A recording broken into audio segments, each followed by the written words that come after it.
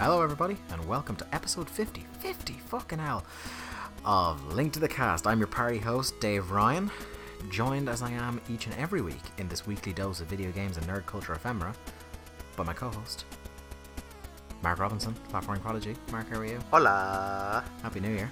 Happy New... Well, I mean... Well, it's our first show, 2017. I was going to say, officially. it doesn't feel that new anymore. Our first canon Like, you show can ask me of about Christmas, and 2017. that is legit going to be nearly 4 weeks ago coming up. Indeed, yeah, it's pretty shocking. On the show this week, Season of the Switch, as Nintendo unveils their new console, what we've been playing over Christmas, indie developers threatening blacklisting, the worst trailer ever, and a book club that features a look at one of my favourite FPSs of all time, Perfect Dark.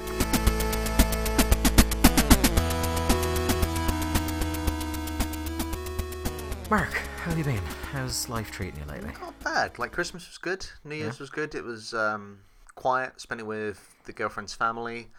A lot of good food. I got bought a vinyl player, which is nice because I've purchased 2 vinyl players in my lifetime, and neither of them were for me. So... You're vinyling wrong. Yeah, you could say that, and I will say that the Blue Album by Weezer sounds very good when coming out of a vinyl player. Yeah, you've picked a good time to get one because I was reading an article in The Guardian the other day saying that 2017 vinyl is about to become another billion-dollar industry again. You say that it's a good time to pick it up, but you also realise I have no money to be This buying is true, vinyls. but the thing is, because they're more ubiquitous now, they are getting cheaper. I think the first vinyl I bought was like 35-40 quid, and it wasn't a very especially special vinyl. And now you can pick a lot up in golden discs for about 20 quid. Yeah, so that's true, like true. you know, that happens when the medium gets a bit more ubiquitous. Like I remember when Jack White's album was Blunderbuss, the first one came out, it was the best-selling vinyl in over 30 years. Really? Because he was, you know, him and Third Man Records, Yeah, like sure. they've been doing that thing, and that album came out right as people were starting to get back into buying vinyl and vinyl players and all those suitcase vinyl players like I have. It's interesting how like the CD format is pretty much a dead medium at this point, and then vinyls kind of come back in, and it's like a large old dog that's just nestled down. I'm well positioned for the return of cassette tapes as well.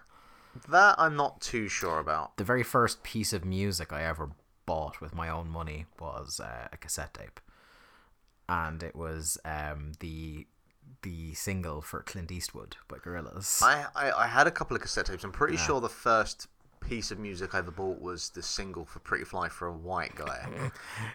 Yeah, I think the second cassette I bought was Wheatus Teenage Dirtbag. I think Jack might A have bought Little that as well, Respect as actually. the B-side. Yeah. I'm pretty sure Jack might have that, or he might have had it on CD. And then the first album I bought was White Blood Cells with White Stripes. Fair, yeah. But yeah, other than that, it's been good. What about yourself? You had your first Game of the Year recording with us as well. How was that? Yeah. They're a marathon session, aren't they? Even more so than last year. But that was going to happen when we had a fourth person on. Yeah, it was pretty lengthy. It was pretty intense. It got heated.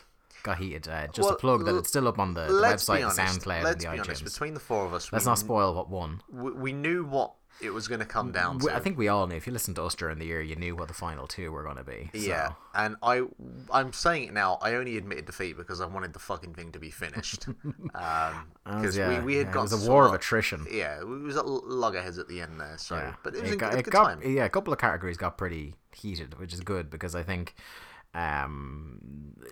there wasn't the only conflict that came in last year's one was when I had to choose the winner last year because we were deadlocked and there was only 3 of us. Yeah. But it wasn't a heated kind of deadlock. It was a healthy debate. I would suggest that either next year we go back to 3 or we go to 5 because it makes it a lot easier to pick a game. To split. Well, you see, for everything book Game of the Year, it was handy because if we had a tie, we just announced 2 winners. Yeah. You know. So, but anyway, I've had a good Christmas, good New Year's. Seen a couple of things that I wanted to talk about just for a couple of minutes. I went to see Martin Scorsese's new film, Silence, last week in the cinema.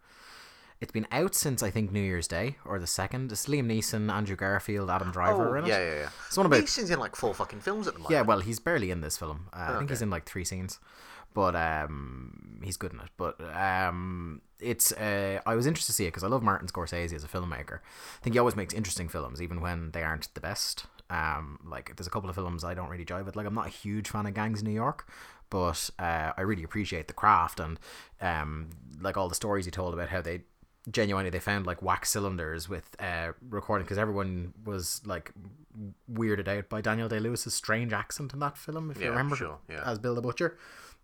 And apparently what Scorsese had done was... Daniel Day-Lewis being weird in general. Yeah, Scorsese had found like wax cylinders that had like some of the earliest recordings of people in the continental US, and he patterned his voice on them. Oh, nice, okay. But like, so he always makes interesting films, and he always like he's real dedicated to the craft. Like no detail is overlooked. Like some of my favorite filmmakers are the ones that really get pedantic about the details, like Kubrick or anything like that. Yeah. But this is one, Silence, which is about Christian missionaries in Japan. And Scorsese has been trying to make this for a couple of decades, and he keeps getting knocked back because it's not a very it's not like The Departed, it's not like Wolf of Wall Street. This isn't going to bring the punters in to go, look at this, how fun this looks. Like it's a tough film. So I saw that, and it's like it's tough in a lot of ways. It's tough in the subject matter, and it's tough because it's nearly 3 hours long as well. And it's not 3 hours where there's kind of like comedy interludes like there is in The Wolf of Wall Street, you know, where people are, you know, there are kind of moments where it comes down, but this is like pretty much like a full-on onslaught about kind of the persecution that Christian missionaries face trying to bring Christianity to Japan. And it's kind of weird, like I don't want to talk about it for long, but the performances in it are great. Andrew Garfield in particular, who I thought it was going to take a big effort to come back from The Amazing Spider-Man 2, which I seemed like to have... that. I'm the only one that I liked like that the film. first one, Yeah. And I like some aspects of the second one, but it has a hot mess as well at the same time. Look, I've seen some his performance is great. films. Adam Driver is great. Liam Neeson, when he's in it, is great. The Japanese cast are great. But it's a tough film to watch. It's not one that I'd recommend as like a popcorn film or anything like that, but it's interesting. I wasn't jiving with it for a while because it started out with I thought the message of the film for a long time, I'm not going to get into the plot details, but I thought the message of the film for a long time was going to be that, the Christian missionaries weren't that bad. And I was like, I'm not so sure about that. Yeah, come on but then it kind of like, it turns in the final act with the things that are happening, and turns into a kind of the message I took from it is that all religion is equally destructive depending on whose hands it's in. Yeah, I can go with that. So by the end, the message had redeemed itself for me. But the performances are great. It's a great film. And then the other thing I saw, and this has been on my to-do list for a long time, but I picked them up on Blu-ray over Christmas. Penny Dreadful, which is the Showtime and Sky One joint. That's Eve Green. Eva Green, Timothy Dalton, not Ethan Hawke, Josh Hartnett, the guy who isn't Ethan Hawke, the other guy, Josh Hartnett, Billy Piper. Billy Piper? Yeah, Rory Kinnear, who you might know best as the Prime Minister of the Fuck the Pig in Black Mirror. Yes, yep. And a couple of other heads, and it's based on kind of like Victorian horror stories, and Victor Frankenstein makes an appearance, Dorian Gray, it's all supernatural and shit like that, period drama. It's really, really good. Yeah. I don't know if you'd like it that well, because you're not big on the horror. Like, it's not jump scare horror. Like, it's Dave, it has Eva Green this is true. and Billy Piper. This is true. It's like Call me a it's simpleton, kind if of you will. it's on the schlocky side of horror. It's kind of like not B movie level, but it is definitely like a bit campy and silly. They play it dead straight, but it's just kind of, I don't know, something is a little bit silly. But I really like it. It's really, really gorgeous looking. What was like the film we watched? Crimson Peak. Yeah, Crimson Peak. Oh god, I love that movie so much. Because like, from what I can see, that's the kind of tone. I was going to say it's not as expensive looking as that, but it's not a million miles off. From the box either. art cover, it has certainly from the kind of visual design, the clothes, the that kind of thing. You've nailed it there. Yeah. Okay, so cool. like it's not as pretty looking because there are very few people who can make something look as gorgeous as Guillermo del Toro does. Right. But it's really, really good, and the performances are really great. And the more films I see her in, the more I realize that Eva Green is one of the great underrated acting talents of her generation. I'll go with that. Like, she's brilliant in everything, and she's kind of one of the people, and I'm not saying this in the pervy way you will infer it. Please do. But she's someone that, like, if she's on the screen acting, you're not paying attention to the other actors because her performance, not because you're staring at her, but her performance she's one of these actors that's just completely magnetic and steals whatever scene she's in. 10 years later, me and Nina are still dealing with her death in Casino Royale. Alright. There's one scene in season 1. I'm on season 2 now. There's one scene in season 1 with her being possessed. That's just fucking like, it's just all scenery has been chewed by the end of it. But I saw Moana, so that's on par. Oh, so good. Yeah, it's good. It's like visually, it's a really impressive film. Like the work with the kind of traditional Hawaiian. What am I trying to say? Hawaiian. Yeah, Hawaiian. Actually, no, it's Pacific Islands. Pacific Islands, of course. The tattoo, like the work and how they kind of do that is really, really impressive. The Rock is great in it. And he's very good. Actually. And so is Jermaine from Flight of the Conchords as the crab. Yeah, I didn't realise it was him. Yeah. Oh, I knew as soon as I was like, I said to Emma in the cinema, I was like, this sounds like a Flight of the Conchords song. And I was like, that's Jermaine. Yeah. That's amazing. Anyway, moving on. We got to playing this week. Hey, check it out. I learned the bass line from Final Fantasy II.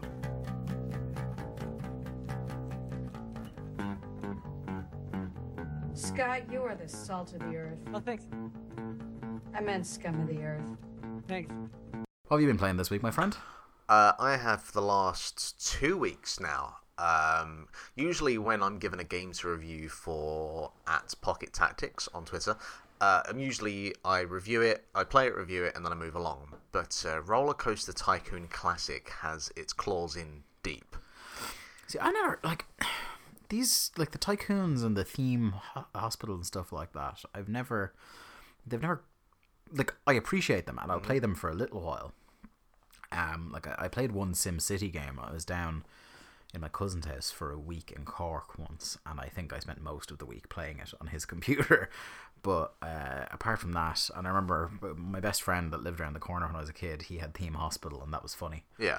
But other than that, these kind of games never really... So I had the original theme park on my PS1 way back in the day, and I didn't really know what I was doing with it because I was young and didn't know better. So I also had the cheat code to give myself infinite money in all the rides straight away.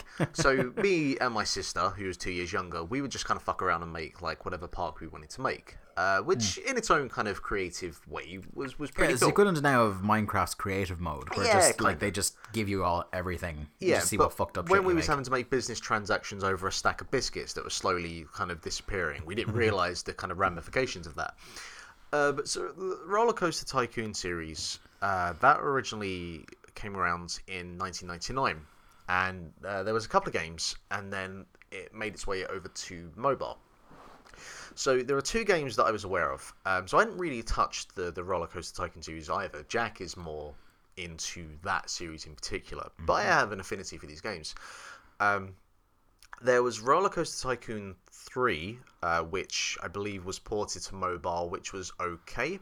But there was also Roller Coaster Tycoon for mobile, which was a prime example of free-to-play done wrong. You would build a ride and then you would have to wait 15 minutes for that ride to be implemented, but you could also purchase these tickets to make the process of that speed up. Every kind of trick in the book, just a really bad game in that regards. With this, the developer Origin 8, they've taken the first 2 games essentially and they've just kind of bundled it in a package, put it on for sale for $5.99, which sounds pretty steep, but basically you get about 90 different scenarios, and these scenarios are essentially you are given a park in a different, varying state of completion, and then you are given the task of having X amount of customers in the park by however many years down the line, and a particular park rating. And so park rating, that is judged by the cleanliness and the safetiness of the park. So you need to hire the right people to kind of keep that in track. And then get more visitors in is essentially just having places for these customers to walk and having the rides in there. And so usually either you are given a park that's completed and you don't have any kind of grant or loan to work with, and you just work off the rides and getting the money from them, or you're given a grant of 10 grand and then you have a kind of a patch of land, start building the rides, start investing in other rides, and make your money up that way. and it's super addictive because it's very simple. Like you think with this kind of management sim PC kind of game, there's going to be a shit ton of menus and spreadsheets sort of information like a kind of football manager, but it's not like that at all.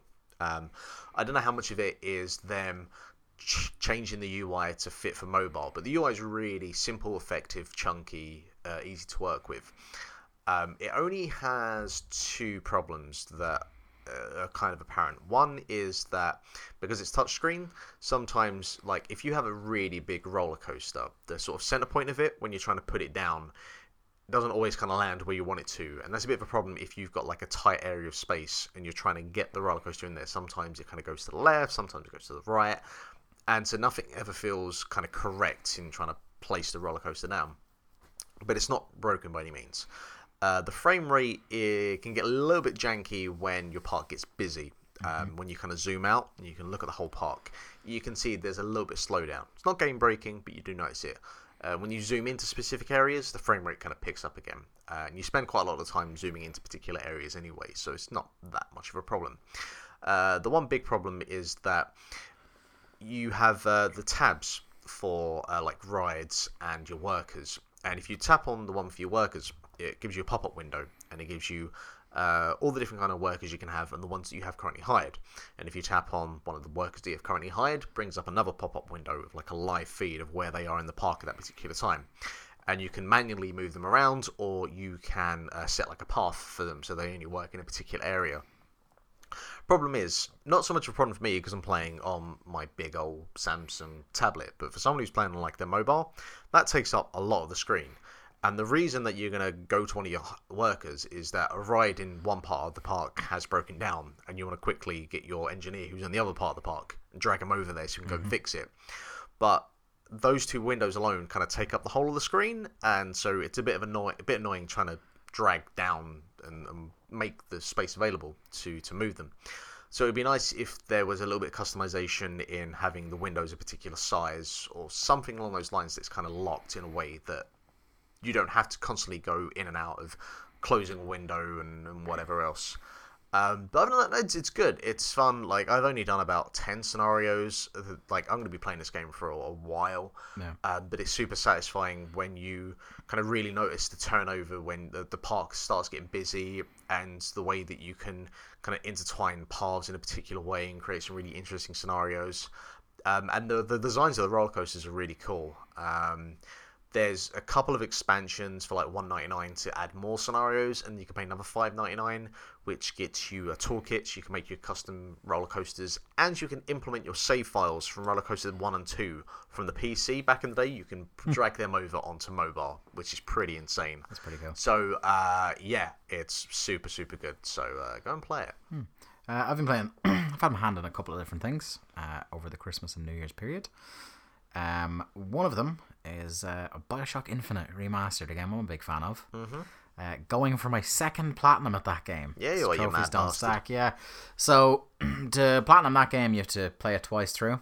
Once to beat it on any difficulty so you can unlock 1999 mode.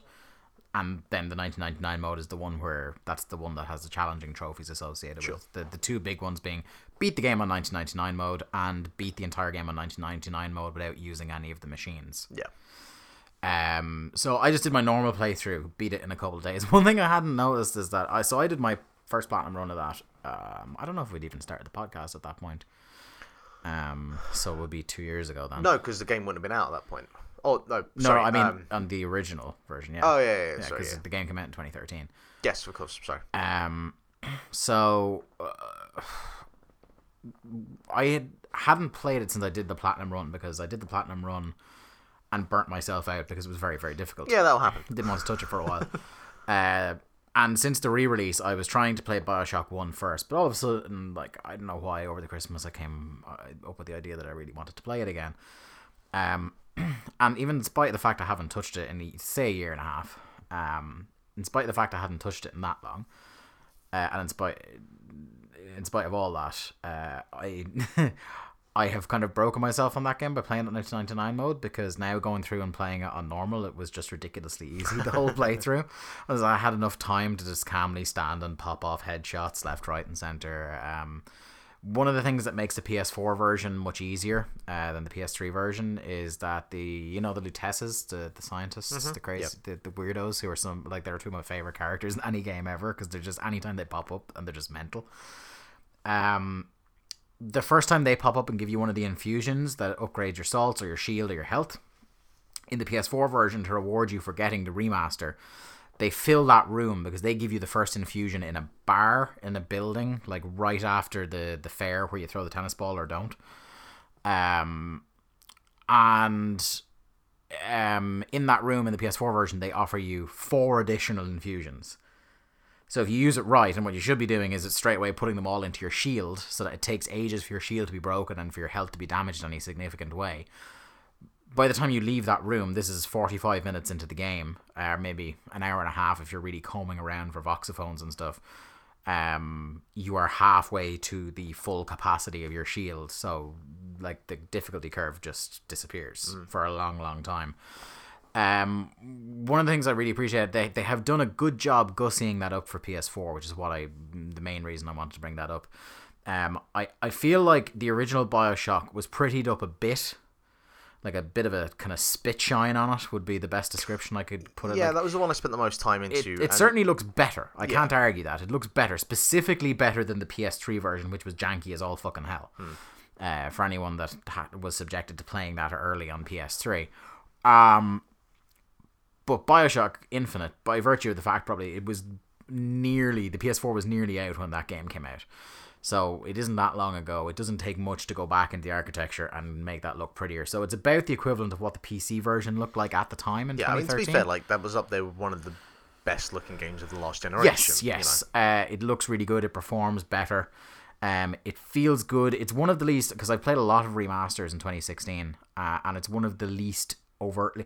There's something about the remasters that it just feels last generation. Something about those games most of the time, like the Uncharted games or the first Dishonored or anything I've played from the PS3 generation. The original BioShock in that collection. Yeah, there's just a certain feeling, like whether it's a floatiness or something, there's a certain rigidness to a certain degree, and like there's sometimes you'll see certain textures which are stretched out a little bit too much, or whatever. Like the one from the original BioShock that you pointed out was the water looked silly. Yeah. Whereas the water in BioShock Infinite looks fantastic. Well, it's not even that. There's a bit in the game where you can see where two water textures are kind of colliding against each other. It's like something out of fucking, again, I bring it up, but Minecraft, where like if you don't have it like even, they start flowing into each other. Yeah, which is fine in a game like Minecraft. The other game I have been playing a lot of the last few days is Watch Dogs 2. Oh, yeah. Which I talked about my early forays into that. A couple of hours I played of it. Have you finished that yet? No. Okay. There's a lot in that game. Okay. I played it for a couple of hours before Christmas, and then because we had so much stuff to cover and finish for Game of the Year, I just kind of put it to a side once I got a flavour for it. I talked at the time about how I really like that game, and I think it's a lot better than the original Watch Dogs. I didn't realise how much better it is than the original Watch Dogs, so I really got into it. I mean, think about the curve that we're grading on here. Well, you see, I wasn't one of the real Watch Dogs haters. I was disappointed by it, don't get me wrong, but I didn't think it was nearly as bad as a fair amount of people do. Brian really likes it. I was kind of like, I hated Aiden Pierce, the protagonist. I think that was a general consensus. Everybody hated him, that was the main thing. And I think the first act of the game dragged like a real long time. But after that first act of the game, I think there's 8 acts in it, because they actually call them acts and everything. Yeah. After that first act, once it starts to kick into gear, it's actually pretty good. But there wasn't nearly enough of the really good stuff in it to make it a proper good game. But this is fucking... My time has been flying by on this, doing all sorts of crazy stuff. Like the color really helps. The fact there's a really nice, gorgeous color palette in it. The fact that no one really takes themselves too seriously. The fact that like there's so many dead-on, spot-on pastiches of just Silicon Valley douches and hipster douches, all like cavalcade of douches. It's actually surprisingly for a AAA game, it's just a spot on parody on a level that like GTA do good. I was going to say, parodies. Is it like, because there's that kind of... It's a bit more pointed than GTA, because GTA I think is almost like a South Park kind of parody. Almost, because there's that isolated bit in GTA 5 where they kind of harp on that Silicon Valley. There's the bit where you infiltrate, what was the name of the group that you infiltrate and then you blow up. I can't remember. I know the mobile, one you but- blow up the Yeah, cell phone. Yeah. and like there's a couple of those sort of Life Invader. Life Invader, yeah. But there's those kind of tech hipster scumbags in there. But all that is cool. I got to infiltrate the game's equivalent of Scientology. Okay, Because obviously right. it's set in California, Yeah, so there was a sure. Scientology church there. It's cool as well knowing, having been in San Francisco, seeing all the stuff that's around that I recognize. Sure. It's actually a really good, like, one-to-one in a lot of places with San Francisco. The one that was particularly struck by Alcatraz, so the Alcatraz Island is in it. And it's literally, I remember exactly, like, the gift shops and the bookshops are exactly where they were when I was there. Like, they did a really good job of mapping the whole It's city. why I'm hoping we at some point get a game of that kind of description set in London, because the last one. People are really excited because there was rumor about the Getaway 3. Well, I was going to say because the last one I remember set in London was the Getaway on the PS2, and Black Monday. Let's be honest, bad. it's not a one-to-one like for like of London. My final thoughts on it, like, it's really fun. I would recommend keeping an eye out. If it comes on sale, pick it up. It'll scratch that GTA itch. And the best way to play that game, I have found out, is to play it with the sound down and run the jewels on Spotify. I mean, you could actually say that fits for, really well. You could probably set it for most games. Yeah, but it fits really well with the aesthetic of the game, I sure, think. yeah. Anyway, moving on to the news. News on the march.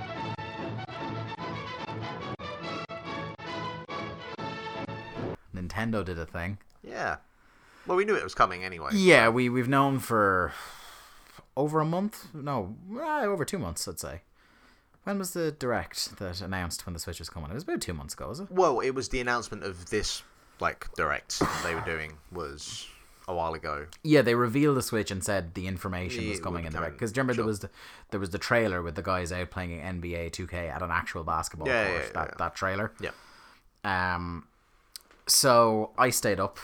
I was live tweeting it, sort of, like when I was trying to fight falling back asleep because it was on at stupid o'clock. What time? 4 a.m. Because that was And it was like an hour and 15 minutes long. yeah, because it was like Japan time and fuck the Yeah, rest of us. it was on so- for the Japanese markets. As it turns out, they mightn't have helped that much. No. But so they basically revealed in at times almost excessive detail.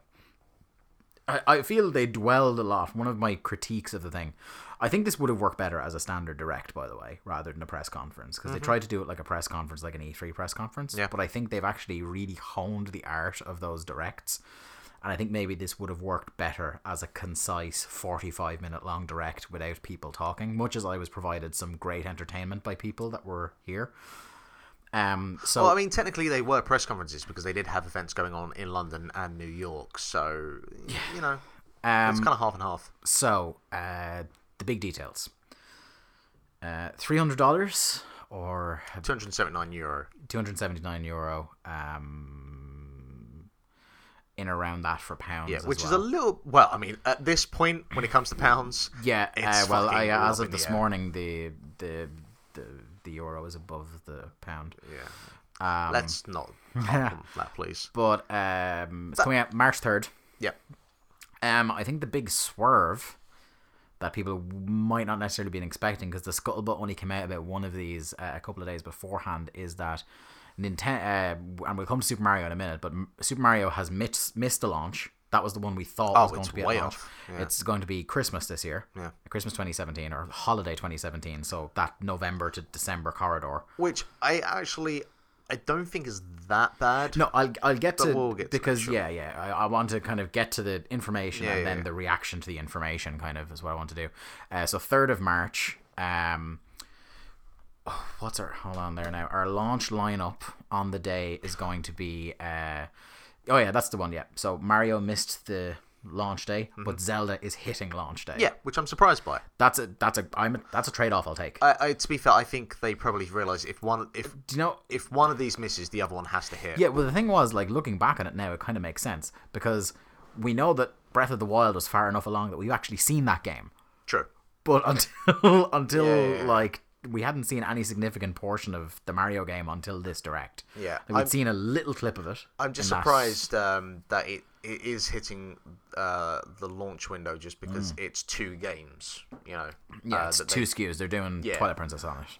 But at the same time, they're not having to like invert the game because one is motion controlled and one's not. So I don't know how much extra work has had to go into porting them, but whatever. The other games that are going to be out on launch day are 1-2 Switch, which we'll talk about in a minute. Super Bomberman R, which came out of fucking nowhere. Yeah, well, because we were despairing as to what was going to happen to Bomberman, the fate of Bomberman. Well, last year, Konami took it up, and I just figured there'd be a pachinko machine, and that'd be it. Yeah, because it was, what's their name? Hudson, that designed the first couple Mario parties. Was it? Yeah, Hudson did Mario Party. Party. Really? Yeah. Okay.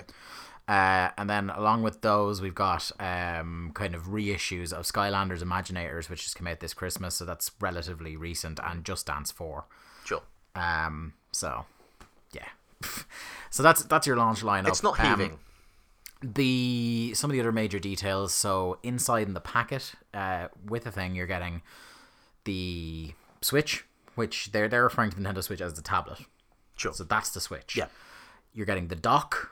You're getting the Joy-Con grips, or no, they're just Joy-Cons.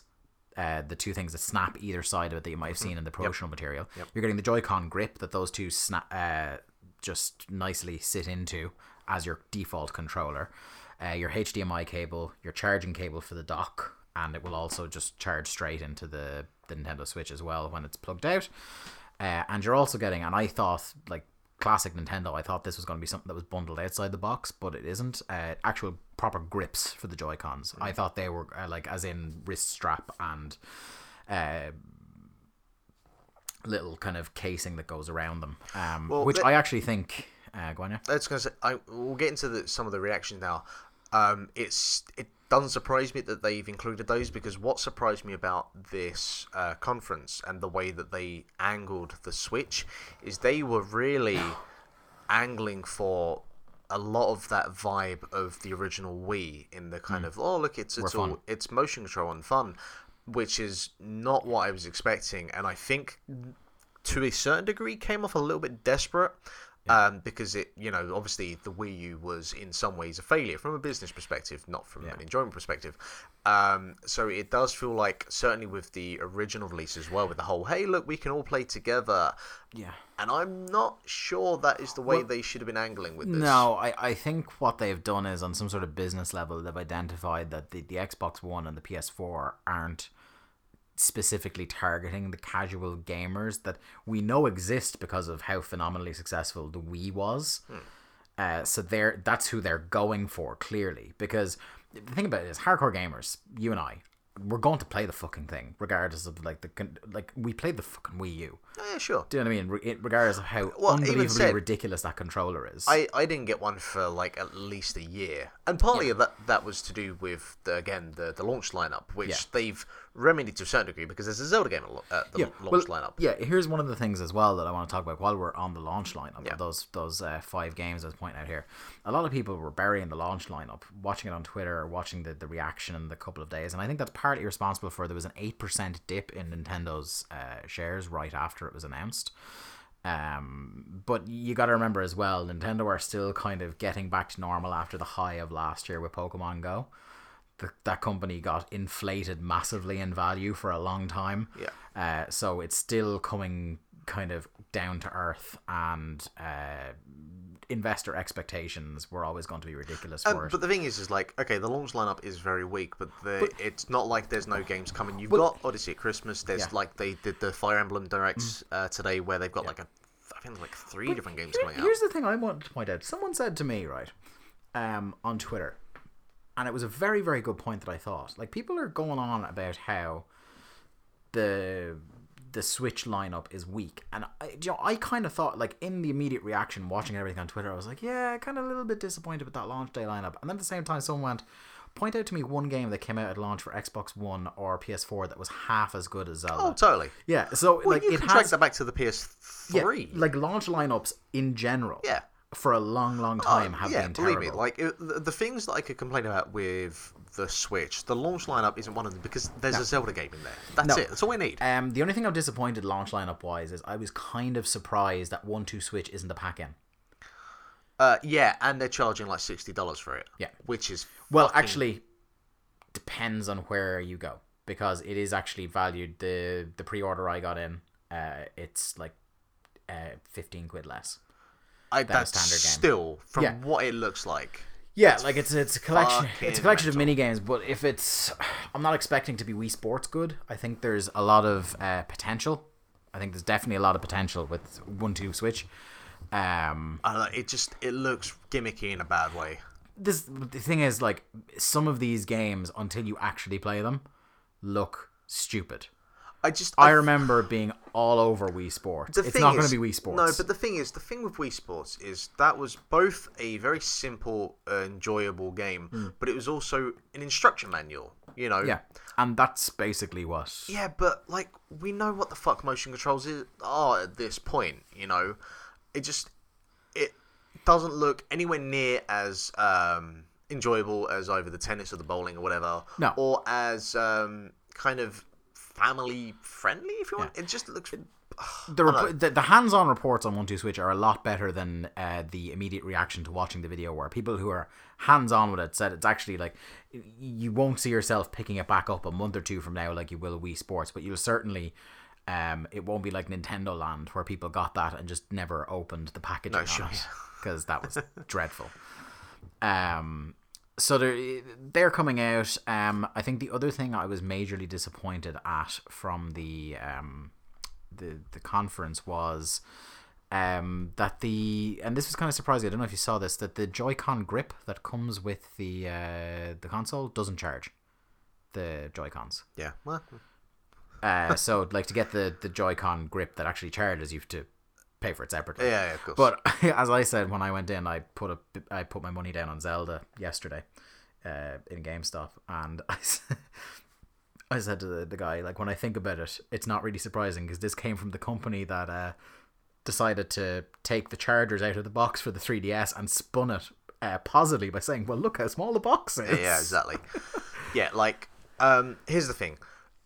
Some people are disappointed because they don't feel that this is being treated as a home console, and there are those that are disappointed because it doesn't feel it's being treated like as a handheld device. Here's the thing. For me, if at whenever point I actually buy one, it's sitting in that dock and it's never leaving. Yeah, myself as well.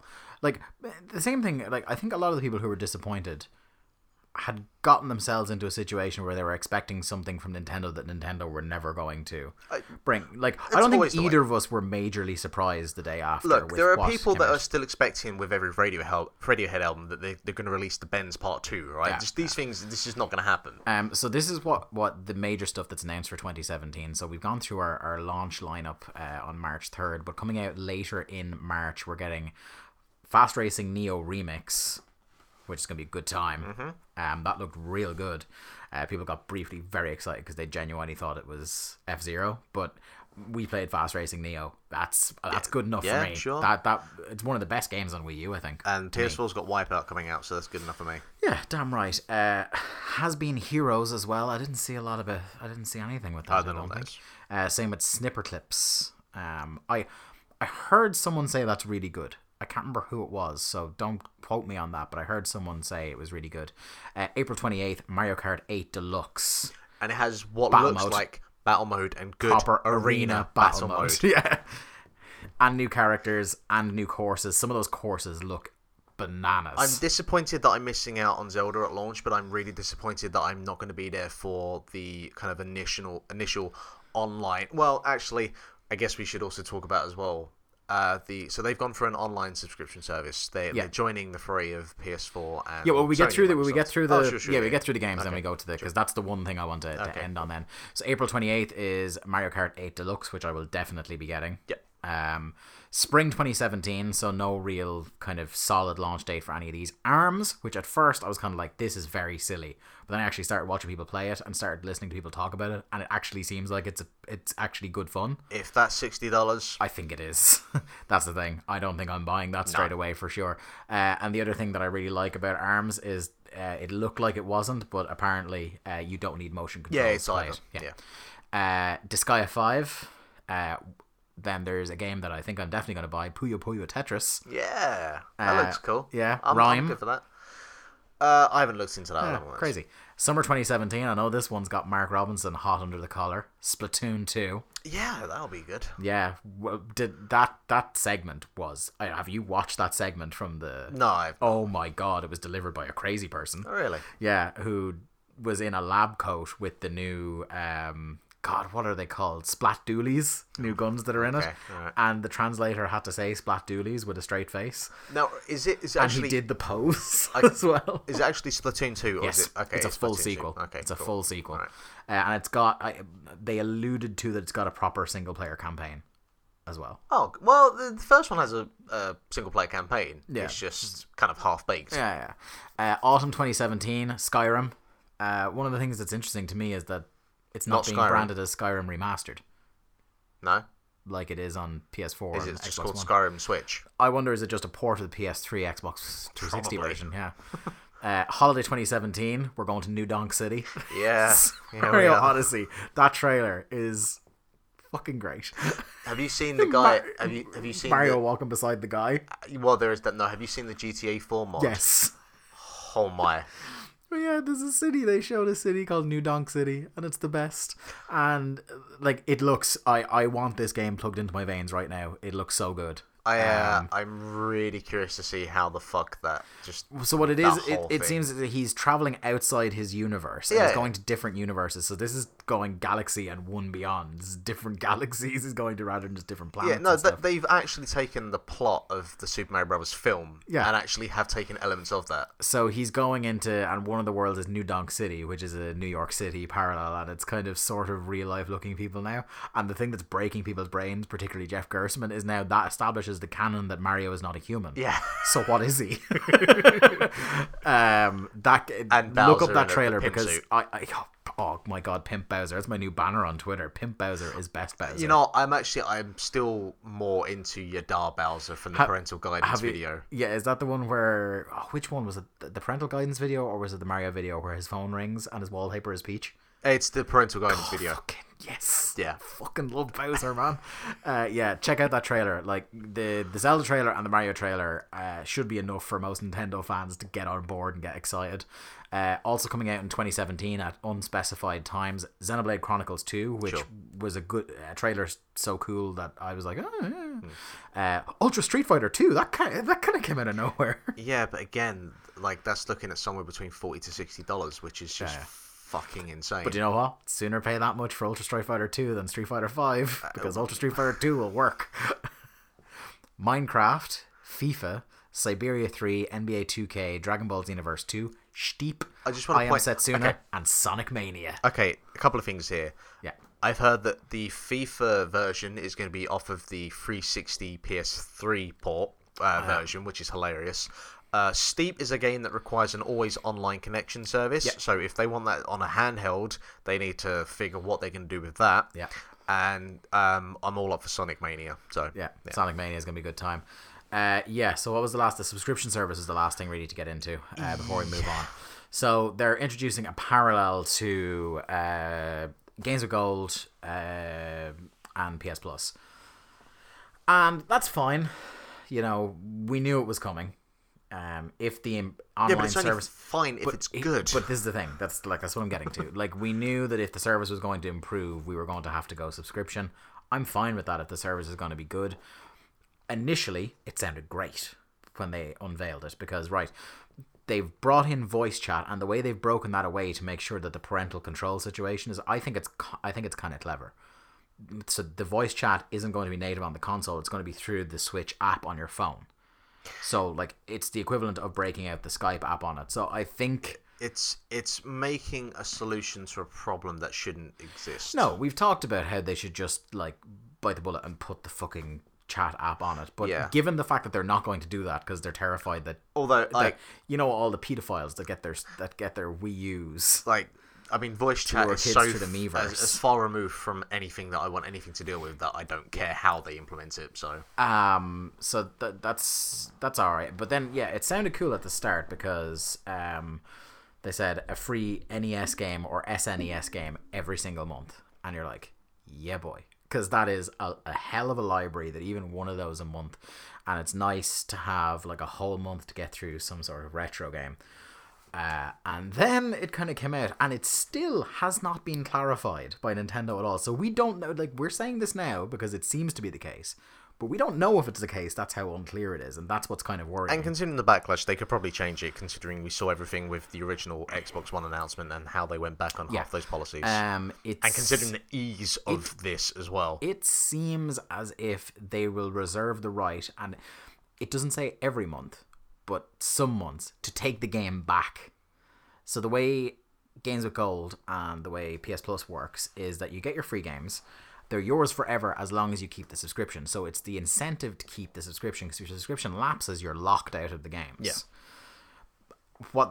And by keeping that library of the games, it also entices you to never lose your subscription, because you're going to miss out on the games. It's a good service. Yeah. This is like, if it is true that the games will just go after 30 days, it's... And let's think about this, right? Let's think about this. Gamers, players have been burnt from the last two consoles now, and the 3DS as well, because they've not been able to transfer their purchases over. Yeah. Of games, right? Yeah. Which we know are just the actual... It's a ROM. Yeah, it's a ROM. Right? Yeah. It's a ROM. It is... The fact that they are not just giving 5 games away every month for the next 5 years, which will be no skin off their back because of how healthy the back catalogue is. Absolutely. Do you know what I think is the clever move? If you're going to do the where some games get taken back, why don't you do this? Because their incentive, like if you're to play devil's advocate and think about what they're doing, is they're going to give you the game, they give you the first taste for free, and then that obviously they're hoping that you'll buy that game then, right? Problem with that is there are very few NES games or SNES games that you couldn't beat in 30 days or less. There is that. There's the fact that I've already bought Super Mario World at least 5 times. But what I was going to say was the ideal way to do it is to give you the free NES, SNES game and never take it back. That's yours. That's in your digital library. But give you temporary access to an N64 or GameCube Virtual Console game. Well... That opens up a whole other avenue. But you know what I mean? Like every couple of months, not even every month. Like say, for example, right? Okay, so this month you're getting, naming it, a Link to the Past, right? Sure. You're getting Link to the Past. That's yours forever. But also, maybe you want to try out, I don't know. Jet Force Gemini. Jet Force Gemini, yeah. We'll give you Jet Force Gemini for a while. We'll take that back. That's a free trial of the game as part of our subscription service. You're still getting your free game, but now you know if you want to buy Jet Force Gemini, if you like the way it looks, you can pick it up for $5 on the store. Yeah. Now, do you know? Like I still think that taking it back and the thing is, is, but I think that's the way to do it. And I think what they're thinking as well is they've said that they're going to be adding online functionality for these NES and SNES games, which is cool. Which is a really cool thing, and I'm thinking that they're thinking that by adding that once it's gone after 30 days, oh, that's really cool, I want that back. I don't think it's going to make any difference. No, whatsoever. I think if they persist with that, and like you said, they could reverse it, so we don't know because it's going to be. I would be stunned if it's going to be rolled out for free from launch, and then from fall, then it will be behind a paywall. Yeah. So by then they could easily have reversed it, but my thing is, I think what they're going to notice is that everybody just plays the game to fuck for 30 days, and they went, that's fine, thank you. No one. And I only say this not because of the policy itself, but just because we've been burnt over so many times now by not having these games that we've purchased like carry over. Yeah. The percentage of people that are going to be buying these games for the 4th or 5th time, there has to be a diminishing value on this, a diminishing return. Oh no, I'm like, with the very rare exception, I'm done now with that because I have enough Virtual Console games on consoles I'm not trading. Yeah, like off the top of my head, I think the only Virtual Console games I bought on the Wii U was Mega Man X, and that was it because I had Shovel Knight and Wind Waker HD. That were the games I got Earthbound and I think a couple of the N64 But I think Earthbound was only released for the first time on the Wii U, I want to say.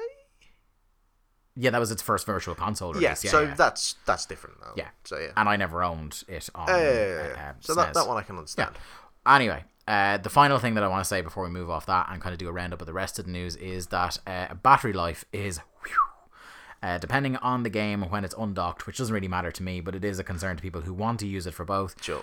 Depending on the game, the battery will last between 2.5 hours and 6.5 hours, I think it was. Again, I love this idea that they've created this thing where they're like, hey, let's bring it round to a party and we can all play it for a thing that's going to have a battery life of 3 hours. Yeah. See, the thing that, like, for me, the messaging that they've gone for and the actual hardware itself. For me though, it's got, like, for me the console is still kind of cool because I think there is a fair to middling chance that I'm going on holidays somewhere. I'll bring it with me in my case. I won't play it while I'm traveling, but when I get to the place, it'd be cool to just plug it in, leave it on a coffee table, and play it. Absolutely. In those kind of instances, I'm certainly for the actual in transit, not so much. No, God no. I'll be I think interested I'll to still see. be on my Vita or my 3DS. Yeah, like it's an expensive piece of kit. I don't feel particularly comfortable with lugging that kind of thing around. No. You know, that's. Although one thing I will say that it definitely has over the Wii U is that you will be able to, and obviously it's not an ideal situation, but you will be able to buy a replacement Switch tablet without having to replace everything. Yeah. Or a replacement dock. Sure. Each component is easily replaceable. Also, absolute bullshit. The prices of the additional docks and the Pro controllers. Pro controllers are really expensive. Absolutely shocking. Yeah, what is it? 80? 70, 80 quid. Yeah. 90 quid. They still have their placeholder price up on Amazon today because I keep checking to see if it's available on Amazon to get it. Sure. Because I want that Pro controller because that's how I want to play. Yeah, of course. And it's still up for £99. Nice. They haven't fixed the pre-order price. No, because of Brexit, that's probably what it will stay at. So. Anyway, moving on from Switch, but not too far, because fans have dug up some secrets inside the map that was shown on Nintendo's Treehouse of Legend of Zelda, and they have translated, right? See if you can follow this. They managed to translate the text that's on the map, so there's hieroglyphics on the map, and they have translated it from the game's language to Japanese and then to English. So here's skip about 30 seconds if you don't care, but this is apparently the backstory to what happens before the start of Legend of Zelda Breath of the Wild, which, by the way, that trailer... But anyway, Hylian's past stories of a destined time long past where multiple races lived and worked together in harmony. The Sheikah tribe's blue aura breathed through the land, and this mutual prosperity continued until a cataclysmic disaster struck. The hero and the princess attempted to seal the terror which became known as the Calamity Ganon. Divine beasts awoke from 4 directions and deployed a mechanical army which made the king and his people fearful. They fractured Ganon's power and sealed him, but the Sheikah were banished from the land ever since. All I'm going to say is I only heard multiple racists worked in harmony, and then everything else after was just lost to me. They got the racists in to get Ganon out of there. I love that he's being referred to, like, it's a real kind of like old fantasy novel lingo to refer to him as the Calamity Ganon. Well, yeah, because in Skyward Sword, he was he kind of went under another name because he was like a demise. So they're giving like different gimmicks to him just to. But it's straight out of The Hobbit, because Smaug is referred to as the Great Calamity. Yeah, sure. Yeah. You know, is this like Origin Zelda or like, because I that's the thing that a lot of people are interested in. Where is this going to fit Where on is the it fit in the timeline? timeline? Because Skyward Sword is now like the origin for which the Minish Cap originally was, to which... Let's not hurt ourselves. I'll have to go up and get my Hyrule Historia book out. Let's not do that. Moving on again. This was quite a story. This is hilarious. The joint venture between Platinum Games and Microsoft that was Scalebound, the character action Headphones and Dragons game, has been cancelled. This went from rumour to substantiated very quickly. So, like, one morning last week, it came out that I think Scalebound might be cancelled. And then by that evening, Microsoft went, yeah, it's canned. Yeah. What is going on? It made all the more interesting by the fact that we only had the Nier Automata demo about a week to 2 weeks before that released. So I wonder, like, are those people just going to shift over to development on that now? But yeah, like, for Microsoft, their kind of console exclusives don't look great. Dwindling. They don't look great at the moment. That is like even more so than ever now in 2017. What are we down to? Sea of Thieves? It's the backwards compatible console. Yeah. The Sea of Thieves beta is actually starting this weekend. Okay. So I'm interested to hear I mean, what a lot of reports are people from were that. saying that from the last kind of footage of it, it looked pretty janky. I wasn't that interested either way. No. And the simple fact is we still have a Platinum game on the horizon near. Yeah, I'm not a big Platinum like fanboy, but when those games hit and if they're excellent, I will. I'm not going to say I'm a fanboy anymore because like they haven't done anything that's been overly interesting. Like I Bayonetta 2 was lost on me, but still, like Vanquish and the original Bayonetta are on point I even for me. like Wonderful 101. Yeah, it's okay. It's a weird little game.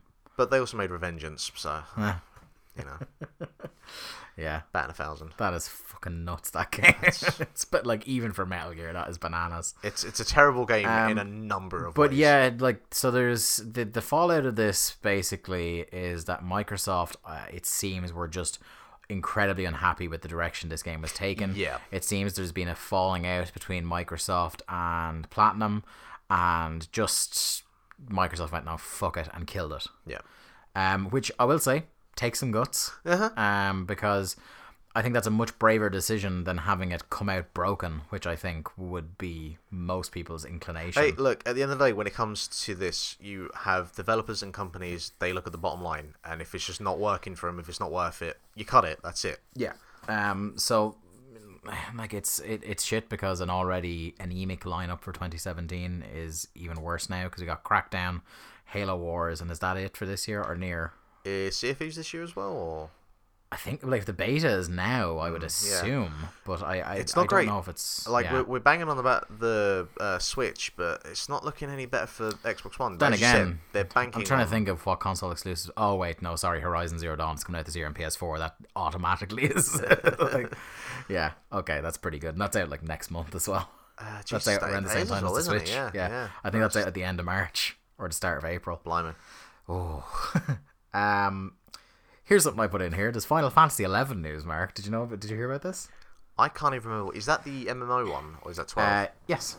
So, well, it's definitely online anyway, because the reason I want to talk about this, it's nothing to do with actual Final Fantasy. Why do you want to talk about this? This is interesting, right? So, yesterday, Tuesday of this week, as you're listening to this, it was announced that the servers for Final Fantasy 11 are being killed off. Okay, the support is stopping. Yeah, this happens. So, Tuesday, which was the 17th of January. The 17th of January 2017, you want to remember that date. Do you know why? Why? Because them killing the servers for that means that finally, all these years later, the PS2 is officially dead. Oh, really? That was the last PS2 game that was still actively supported online. Okay. So the PS2 is officially done now. Jesus, so that's what, like 2001 to 2017. Yeah, that's nearly a 16-year That's run. pretty fucking mental. Yeah, I heard that. So that's the last game that was supported online by PS2. Yeah, that's been because killed you get off. these interesting stories like they were still releasing FIFA games on the PS2 and PES. Maybe not PES, definitely FIFA. Yeah, until the PS4 came out. You get this interesting thing like you had like I was playing through Tony Hawk's 2, and then I went to play Tony Hawk's 3, and then I got confused because I didn't realise that there's a PS1 version of it, but I only remember the PS2 version. Yeah. And then there's a fucking... we played the PS2 port of TNA Impact.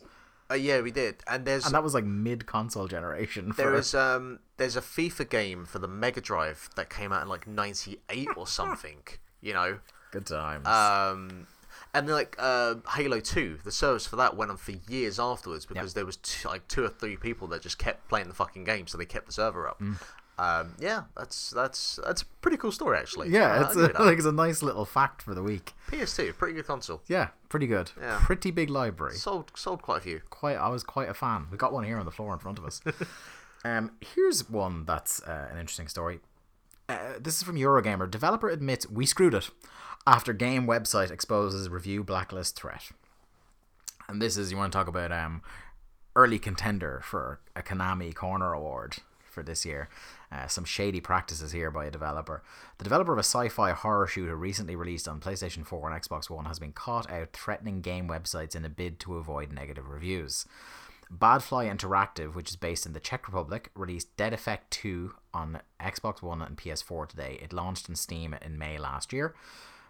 In promoting the game, Badfly CEO, co-founder and creative director Lubomir Dicast, which is a great name. That's definitely a Bond villain name, sent emails to game websites offering review code as you'd expect a developer trying to create exposure for the game, but what you wouldn't expect in those emails is to include a threat. So I'm going to read the email now. Okay. Let me just mention one thing. This is an excerpt from the email. Let me just mention one thing, though.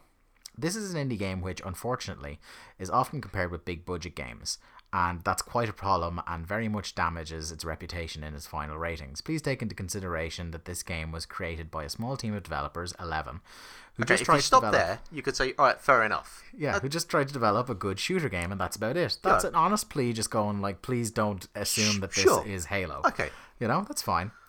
Unfortunately, a number of journalists have other, much bigger expectations from it, and that's very damaging for us eventually. Still, you're talking about that's right on the cusp yeah. of, okay, maybe he's inferring some things here, but Alright. okay.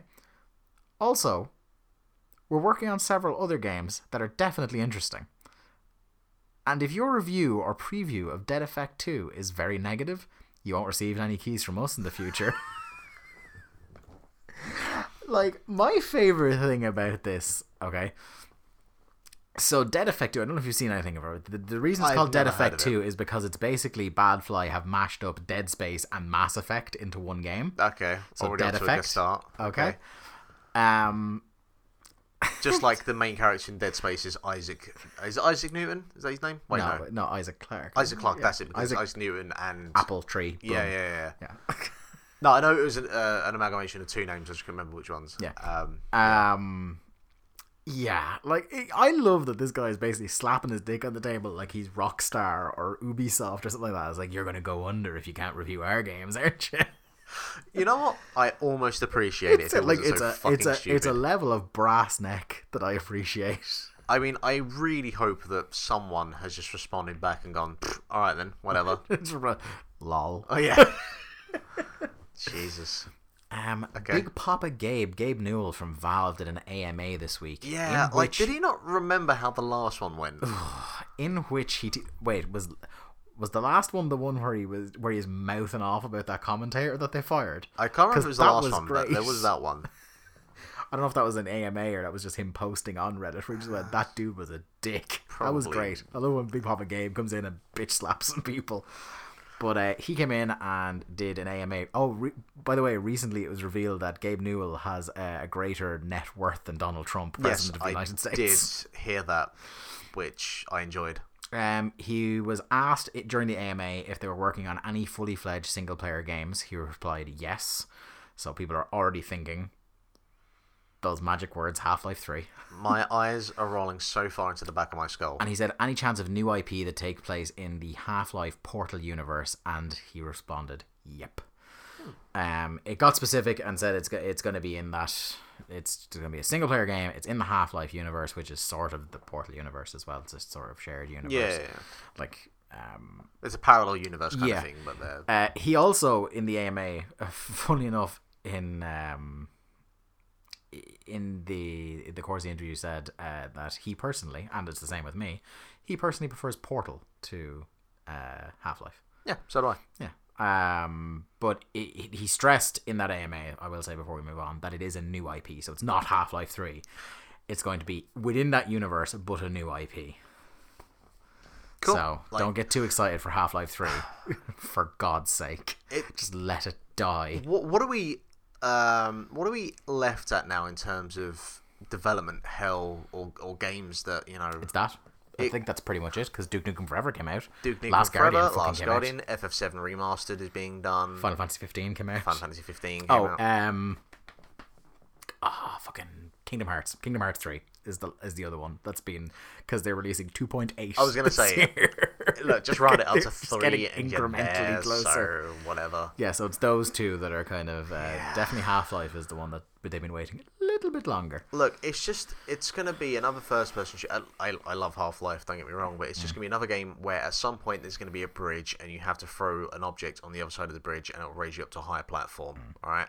That's Half-Life 3. What they need is just a gravity gun simulator in VR and everyone will be happy. I'm sure at some point someone will do that. Perception. I have don't no know if you idea what remember this this. is. So Perception is a horror game. Click onto that story there and have a look at the Sure, trailer okay. on Silent for yourself. Okay. So Perception is a game that was made by the former staff of Irrational Games. Oh, okay. Not Ken Levine, because Ken No, Levine no. is still at Irrational. He's just downsized. Yeah. to make smaller experiences. But this is pretty much like a fair few of the key people from the BioShock team have gone, and this is, I don't know if you remember the news story about it, this is the horror game where you're a blind girl and all the things you see in it are from echolocation. Yes, me, the person who keeps up with all the horror But games. well, this was at an E3 or at some big thing. They showed this trailer. Okay, because I saw this trailer a long time ago, and like you're walking into like a creepy house, and you can see the outside of it because the wind is really strong and it's blowing past. And it's actually, like, if you watch the trailer, the art is beautiful. The way the echolocation is showing you things. Well, sure, like, I mean, based on the sound, and you have like a stick that you're tapping to the ground, and it creates ripples where you can see a little bit in front of you, which I think is a really cool gimmick for a horror game. Like tonally and atmosphere-wise, like people that worked on BioShock and made Rapture are going to be able to do a horror game pretty well. So this was, I knew this game was. I think we covered it on the podcast, but it might have been when you were in China that they were crowdfunding it. And it hit its goal anyway, or at least it hit enough for them to go forward. Okay, that's good. And work on it, and now it's coming to console. Cool. PS4 is the only one I think it's been announced for so far. I don't think Xbox One has been announced, but one would assume that one would follow the other, unless Sony are funding it, and that hasn't come out yet. Which there's just as much of a chance that could be the case. So. But it looks like a pretty cool little horror game, and as a fan of horror games, I'm all for the resurgence. I'm waiting on tenterhooks for the reviews of Resident Evil 7 in a couple of weeks, because I want that game to be good so bad. I want that to be my Dying Light, my early game of the year. That's a bit of a sleeper hit. But you know, fingers crossed anyway. Finally, for this week, the worst trailer ever was released on Eurogamer dug this up. So Sony PlayStation's official YouTube account will put up trailers for all the games that are coming up on the PlayStation Store, physically, digitally. And they found one game, and it's called Life of Black Tiger. And I watched this morning. I said, well, how bad could it be? I've seen some badly cut trailers. I thought that's what they were talking about, that it was a badly edited trailer, or there was some bad localization or misspelling or something taking place in it, that it was laughable. I did not think that it was going to be as bad as it was. What I was treated to when I clicked play on that was what I could only describe as a terrible PS2 game. Actually, do you know what, even looking at it, the draw distances are nearly PS1 levels. When I saw the name, I was expecting this to be the spiritual successor to Taifu Wrath of the Tiger for the PS1, which was a kind of mediocre action platforming game. It looks like a early 2000s MMO. Do you know what the worrying thing that it really looks like to me is? It looks like one of those things that Jim Sterling often goes on about the asset flip of, say, a Unity store or something like that. And it reeks of Steam Greenlight. When has this been released? I don't know if it has. Does it have? I don't know if it has an exact release date. Do you think is there any more? I haven't looked online to see if there's anything about it, but do you think this is just Sony getting their lols by just putting this one kind of underneath, like kind of Frog Fractions, where you have to go hunting for it, and they're like, oh, what the fuck is this? Glittermitten Grove, you mean? Yeah. Yeah, maybe. I don't know. This is like, I like this. My thing about it, and the reason I want to bring it up, is that I really hope this isn't the start of a trend where the PS Store is just going to get this deluge of games that should not. Like, the thing that PS4 Store and the Xbox One Store and even the Nintendo Store, as bad as it is to navigate, have over Steam is that they are all of them much better curated.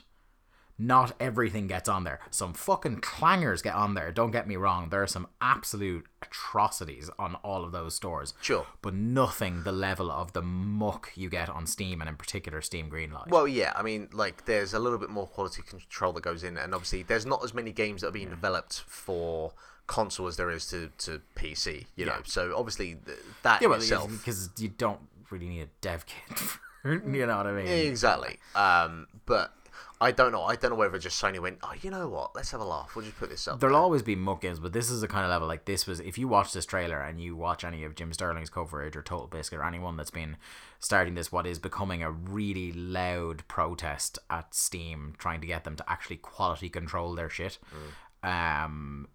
worrying similarities to a lot of asset flips that were pointed out over the last couple of years. It just looked like a really bad early 2000s MMO.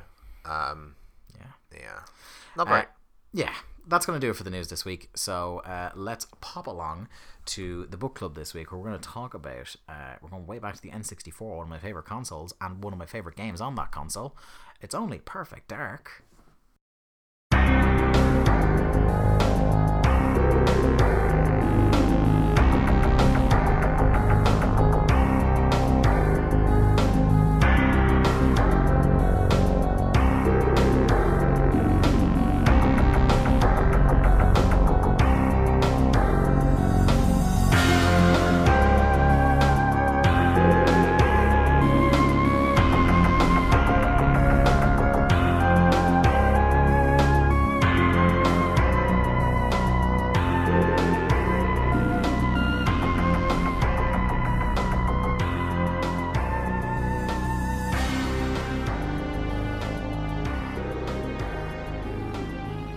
Perfect Dark is a first-person shooter video game developed by Rare and published by Nintendo for the Nintendo 64 video game console. It is considered the spiritual successor to Rare's early first-person shooter GoldenEye 007, with which it shares many gameplay features. Perfect Dark was first released in North America on the 22nd of May 2000.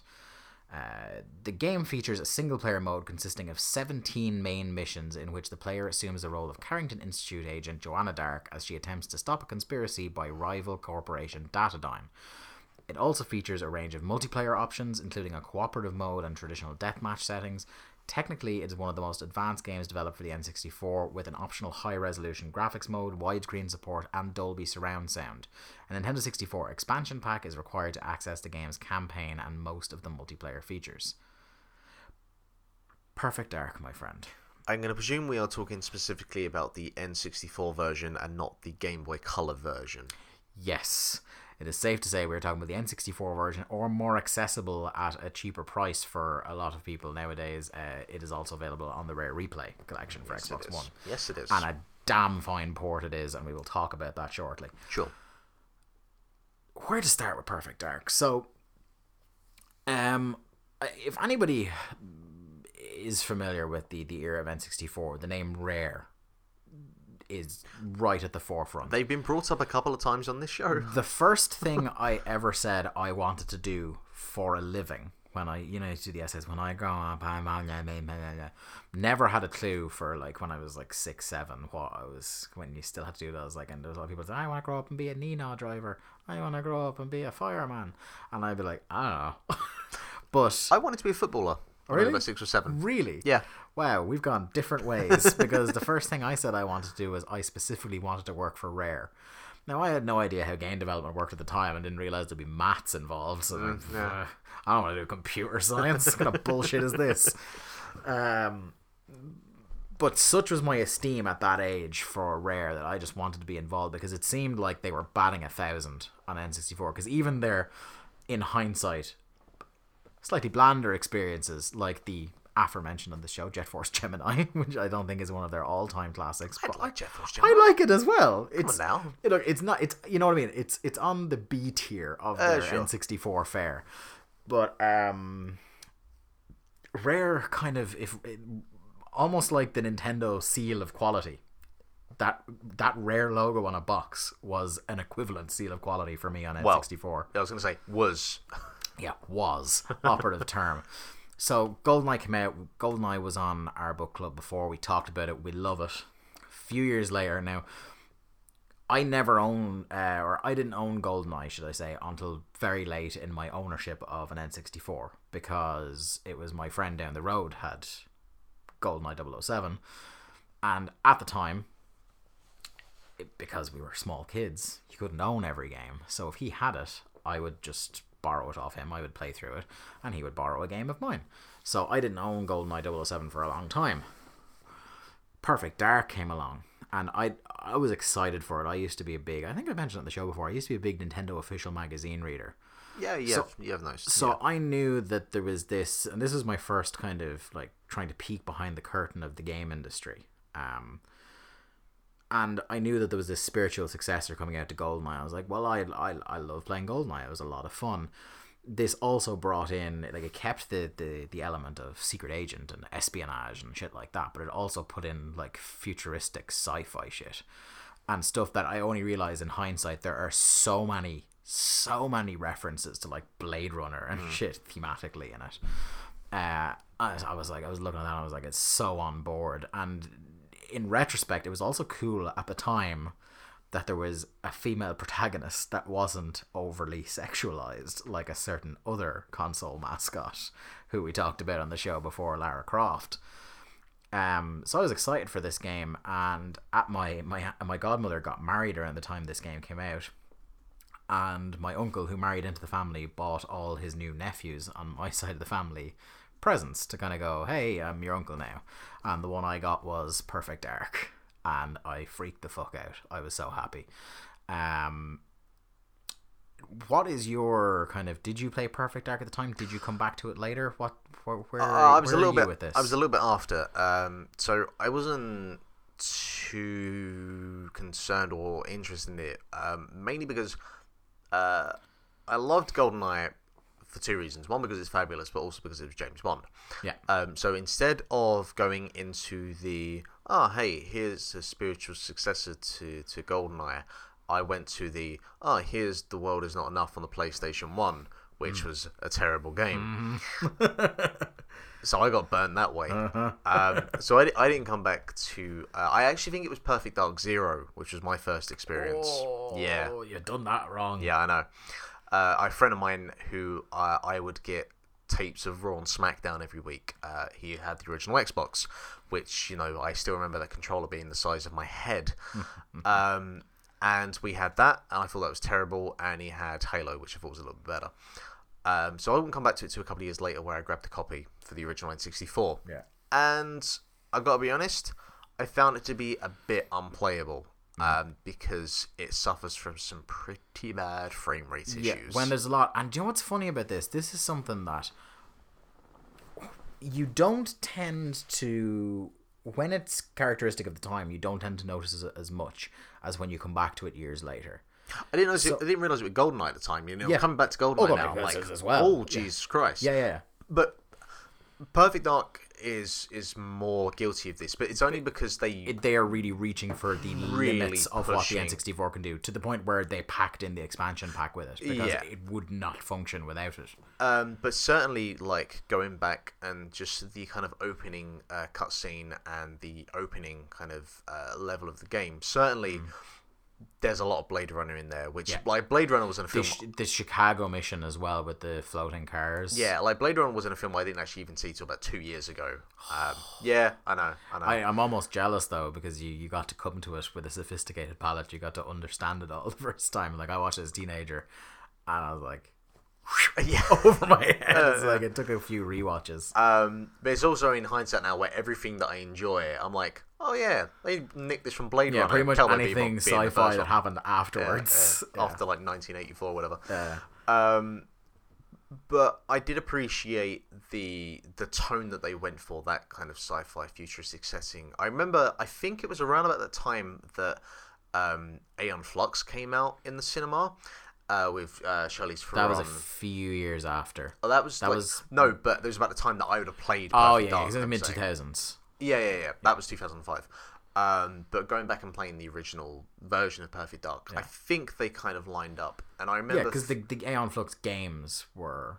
or game. Yeah, I never played the game of it. It was pretty much a Perfect Dark reskin. Oh, Like, right. That's what it looked like. But I got a vibe of that. I got a vibe of that kind of sci-fi futuristic feel. But also you could feel the kind of Britishness behind it as well because of Joanna Dark's voice and that Daniel Scottish guy. Carrington. Yeah. And I appreciated that. You know, it's a game that feels very much kind of British because Rare in themselves feel very much like a British company, something we can be proud of. Yeah, there's a lot of British sensibilities to their humor and their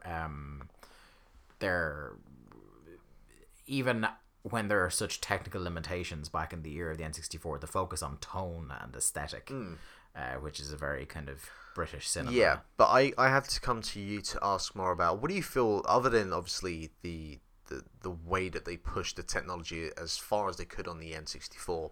Like, what do you feel was really the progress and the advancements they made from GoldenEye to Perfect Dark? Okay, so like visuals are the one you obviously go to, and like even though it hitches just as bad as GoldenEye does in retrospect, even worse at some points when it's particularly hectic. Oh, the multiplayer in particular is absolutely unplayable. Yeah. Hilariously so. Yeah, I think but the level design being so expansive relative to GoldenEye and the actual visual fidelity relative, like now it doesn't seem like that much of a difference. Like, it kind of looks like 6 of one and a half and does the other. Like if you didn't play those games at the time, but this game felt at the time, it felt so big and so bright when it was supposed to be bright and dank and gloomy when it was supposed to be that. And it was with GoldenEye, there were a lot of levels that kind of felt like, oh, it's military installation C, or it's, you know what I mean, that they were kind of, yeah, but they were working from the source material. well, this is what I'm saying. Yeah. Like, Here they had free reign. yeah, whereas when you get to Perfect Dark, not only because it's an original IP, but also because they're that much more used to developing for the N64, and we got the expansion pack now, so they can do even more. A lot of levels feel massively different. So the Chicago level, which is one of my favorites, feels completely different to, say, the one that's at the villa. Sorry, I can't remember the names of some of these levels, but you know, the one where you go find Daniel Carrington down in the basement.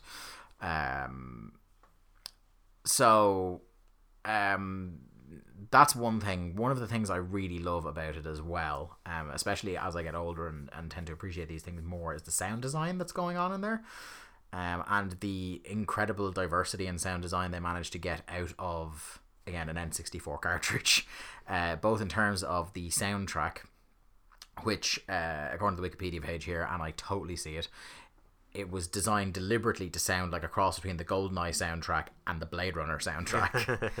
And that is pretty much exactly, you put those two in a blender and you're getting the Perfect Dark soundtrack, which is a very, very memorable soundtrack for me still to this day. But the other thing, the other side of the sound design as well, is the kind of what you call Foley art, the actual sound effects that's going on in there. And it's got one of the most satisfying range of sound effects for your weapons, like the diversity of weapons, because you can go up like from pistols to submachine guns, assault rifles, lasers later in the game, and all of them have their own distinct feel and distinct sound. Like there are very few guns I have fired in any video game that sound as satisfying as the Desert Eagle Magnum in that game. Like just the fucking, like a clap of thunder, the boom that comes out of it.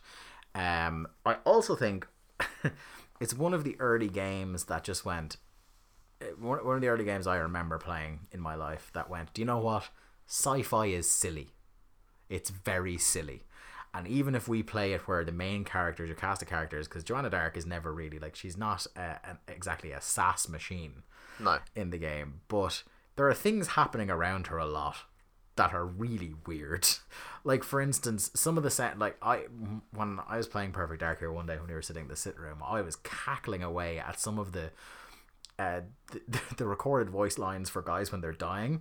Like, those go, oh no, and falls out, and they're like, I don't want to die. Well, remember that this is a time where studios were not hiring professional voice actors. But even then, going into where you go into Area 51, which is obviously like a cool sci-fi trope, the Area 51 thing, and you rescue an alien called Elvis, and then it gets later. Have you ever gotten to the end game on Perfect Dark? I have not, no. Okay, so do you know you go to another planet on that game? Oh, do you know? Yeah, you go to the Skedar homeworld, and you basically face you fight a series of what look like velociraptors with guns. Huh. You really should play the end of that game. So it becomes Dino Crisis 3. It's fucking so weird. Alright. Like, it just went, like, for a while in that game, the middle towards the end of that game is it's having dalliances, like with the Area 51 shit, of going, yeah, maybe we'll get a bit weird. You go on to a Skedar ship in one really big expansive level with a lot of corridors. It's very easy to get turned around in. That is very reminiscent of Doom. There's definitely some Doom influence going on in there, as there is with most first-person shooters, in terms of like the labyrinthine design of the level. But yeah, then the last level, they just went, fuck it, let's just go to Crazy Town. Yeah, And it's just you're on the scatter. It's so, I can't even describe it in words. It's so fucking strange. But I'm along for the ride on shit like that. One of the things I did notice about the game though is that let's be honest, the AI in GoldenEye is kind of simple. You know, guards notice that you're there and they will start shooting, but there's no real kind of cohesion or teamwork or whatever. Yeah. And one of the just areas, you are in their vision cone. Arm goes up, gun goes out. sure, Yeah. you can clearly see that there is advancement made in this and that the AI has come along. Yeah, they travel in packs. Yeah. And they will try to come out of, like, if you're in between two doors, they will try to come through both doors and kind of pincers you and trap you. And now that's kind of standard for the norm these days. Yeah. But for that kind of thing in the late 90s, and like reading up about the creation of this game, like, you know, you had some of the team leave, end up going to make Free Radical Design, and this is kind of around the time where, you know, Rare as we know it did start to transition. Was this pretty much the last of the great Conquer would have been after this, would it? They're around about the same time. Yeah. So this or Conquer. Hold on, I'll look it up while you're talking. But you know, like, they pushed themselves to the limit, and this game, because of how much they were trying to advance, like the graphics and the AI and the sound and whatever, it's like there's the good and the bad. You know, there's the good that you got this game, but the bad that the team was changed afterwards. Yeah. You know, not necessarily for the better. Yeah, it's one of the last, because it is, once the N64 generation is left behind, it is a sharp drop. Hey, look, we still got Viva Pinata. That's true. And I fucking love me some You Viva do Pinata. love Viva Pinata. So, but yeah, so it was 2001. Conker's Bad Fur Day would have been the last one. Okay. The last of the great ones here. So we have Banjo-Tooie came out after this, which I think is still great, but it's kind of more of the same sort of thing. Yeah, I wonder if they had different teams working on different games, because I know that was the case for like a couple of the games in the mid-90s. They had well, like as teams far as I remember reading a thing about Banjo-Kazooie when we did Banjo-Kazooie on a very early podcast, and I think that team went straight into Banjo-Tooie after Banjo-Kazooie, because remember they had the stop and swap thing where they were going to have the two games link up, so they had already started designing Banjo-Tooie before Kazooie, because they had finished. like teams of 4 or 5 working on one game, while teams of 4 or 5 working on another, which is fucking insane when you think about it now. Yeah, and I think it's a case of maybe if they'd had another year with Perfect Dark, that they could have maybe sorted out the frame rate issues and you know, figured out how to, or maybe they couldn't. Maybe they were just like limited to what they could do, because considering they had to use the expansion. Pleasantly now, thanks to the Xbox, the XBLA release of it on Xbox 360, and now the Rare Replay version that's touched up even more, we do have what I think is the best representation of the great version. work that was done, the definitive version for now. Like, I still have my original cart of Perfect Dark and wouldn't trade it for all the world, but if I'm going to play Perfect Dark, I'm probably going to play it on Xbox One now, just because they actually really did a good job polishing that game up for a port. I talked about it on the show before. A really, really good job. And if you're going to go play that game, if you haven't played Perfect Dark before, that's the version I'd recommend you go get. Yeah. Especially if you already have an Xbox 360 or Xbox One. It makes perfect sense to go get that. Perfect sense, see what I did there? I see what you did there. Well done. But just to go in and talk about the critical reception to the game before I do my elevator pitch. Game rankings give this a cumulative score of 95%. Metacritic give it 97%. Edge give it 9 out of 10. 5 stars from GamePro. Game Revolution A-. GameSpot 9.9 out of 10. Fucking hell, so close. IGN 9.8 out of 10. N64 Magazine 96%. Nintendo Power 9.6 out of 10. The Electric Playground 10 out of 10. And GameCritics.com gives it a 9.0 out of 10. So it was definitely, I remember that at the time, just being praised as this is like among your desert island games on an N64 for a lot of people. Really, really love that game. My elevator pitch for it is, it's simply one of the best first-person shooters of its generation. The original native N64 version doesn't hold up as well, but if you can get yourself the XBLA or Rare Replay version of that, please do. It's also interesting if you are curious about the history of Rare, if you're curious about the development of the history of first-person shooters, because GoldenEye is the landmark one of its generation. It's the one everybody still talks about, but this is the first game that came out after it that directly tries to iterate on the things that were done. So you get to see, even over the course of one generation, it's fascinating sometimes to go back and see what people were doing towards the start of the generation with GoldenEye and towards the end of the generation with Perfect Dark. Kind of in the same way that games that came out, like say Uncharted 1 to Uncharted 3, or Uncharted 1 to The Last of Us, that was the same generation, and it's astonishing to see how far things come. So that's my elevator pitch for that. It's a very good game. Go play it. You really should. And it's a banging soundtrack. That leaves us with one little bit of business left to do. Mark, you are to pick the game for episode 51. Roses are red, violets are blue, Tony Hawk's Pro Skater 2. Oh, we're going way back.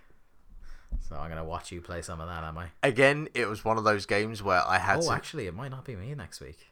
We'll talk about this off the air. Okay. Depending on our schedules, I may not be on next week's episode. Oh, yeah. No, I had to remind myself again. There's have we actually covered this one or not? And we haven't. Yeah, Tony Hawk's. We'll talk about that. Cool. So that is going to do it for episode 50 of Link to the Cast.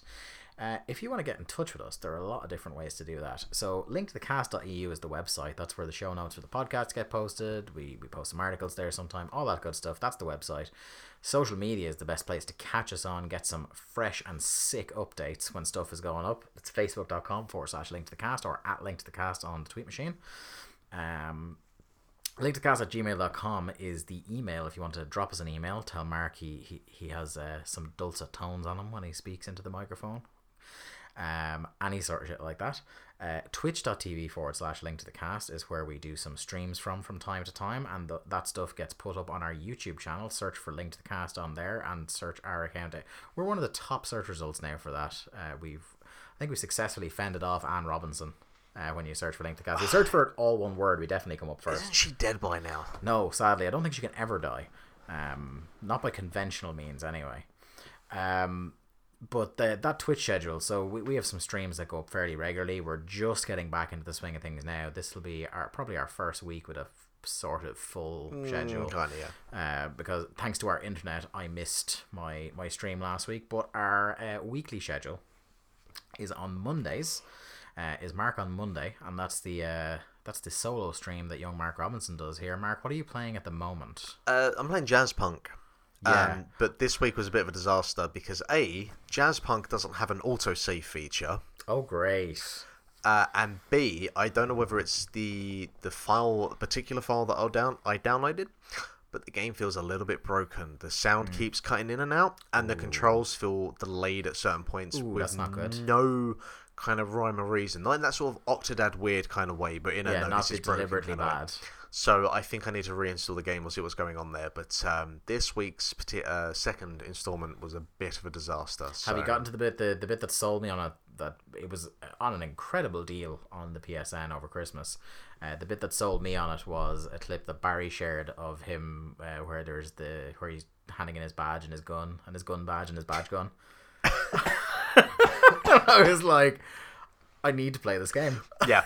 This is exactly it's like an episode of Animaniacs. Is what it felt like. That bit, I was just like, or Freakazoid. What is going on here exactly? Or actually, it reminded me very much of, Muppets Most Wanted. Sure. Where Sam the Eagle and Ty Burrell are having the badge off. Yeah. And James McAvoy arrives with the giant package with a huge badge in it. It's an interesting game, and it has these kind of individual set pieces that are all kind of connected together in this haphazard way, and each one is just like... Whatever about the performance, the writing in it seems fantastic. Yeah, and there's this kind of dry British sort of tone to it that is like some of the voice acting. Is it kind of, you imagine the game being narrated by Richard Ayoade? Kind of. You feel like somewhere along the lines Matt Berry's had his hands on this. Excellent. Yeah. Tuesday is the day where a retro book club will generally go up. We will get back on that quite soon. Yeah, I need a couple of hours to get the rest Start of them cutting a sorted few out. of those. So, yeah. That'll be a fun weekend for you. Boy, having this whole 40 hours a week doing a real life job again. Wednesday is linked to the cast plays, which we should put up. Yeah. We haven't put that up yet. It is recorded. It is on private on YouTube, I think. So we should put that up. Sorry, we're still getting back into the swing of things here, and we've got a new schedule for when we record things. Thanks to Mark being awkward. So bear with us. We'll get into the swing of things very quickly. Thursday is the podcast. Oh, by the way, on Link to the Cast Plays on Wednesdays, we are still doing Down with the Witness. I'm still suffering through The Witness.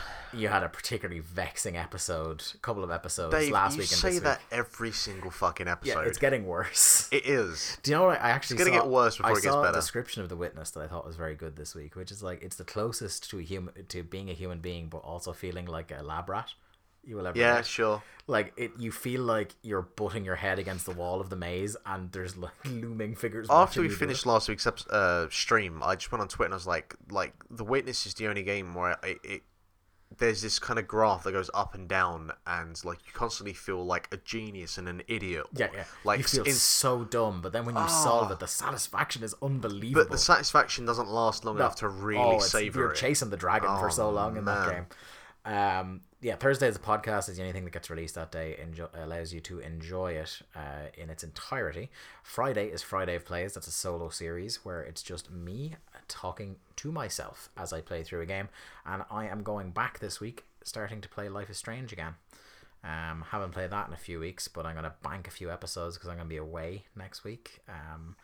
And really looking forward to getting back into that little gem of a game that Barry, who was on our Game of the Year podcast, the Barry lad on Twitter, A good lad. assures me gets even better than that. So Woof. I'm very much excited to get back on board with that. So that's going to do it for this week. Link to the cast. I've been Dave Ryan, at Dave Ryan IV on the Tweet Machine. The man over there, Mark Robinson, at Lithium Project on the Tweet Machine. That's me. And we shall see you all sometime down the road. Good night.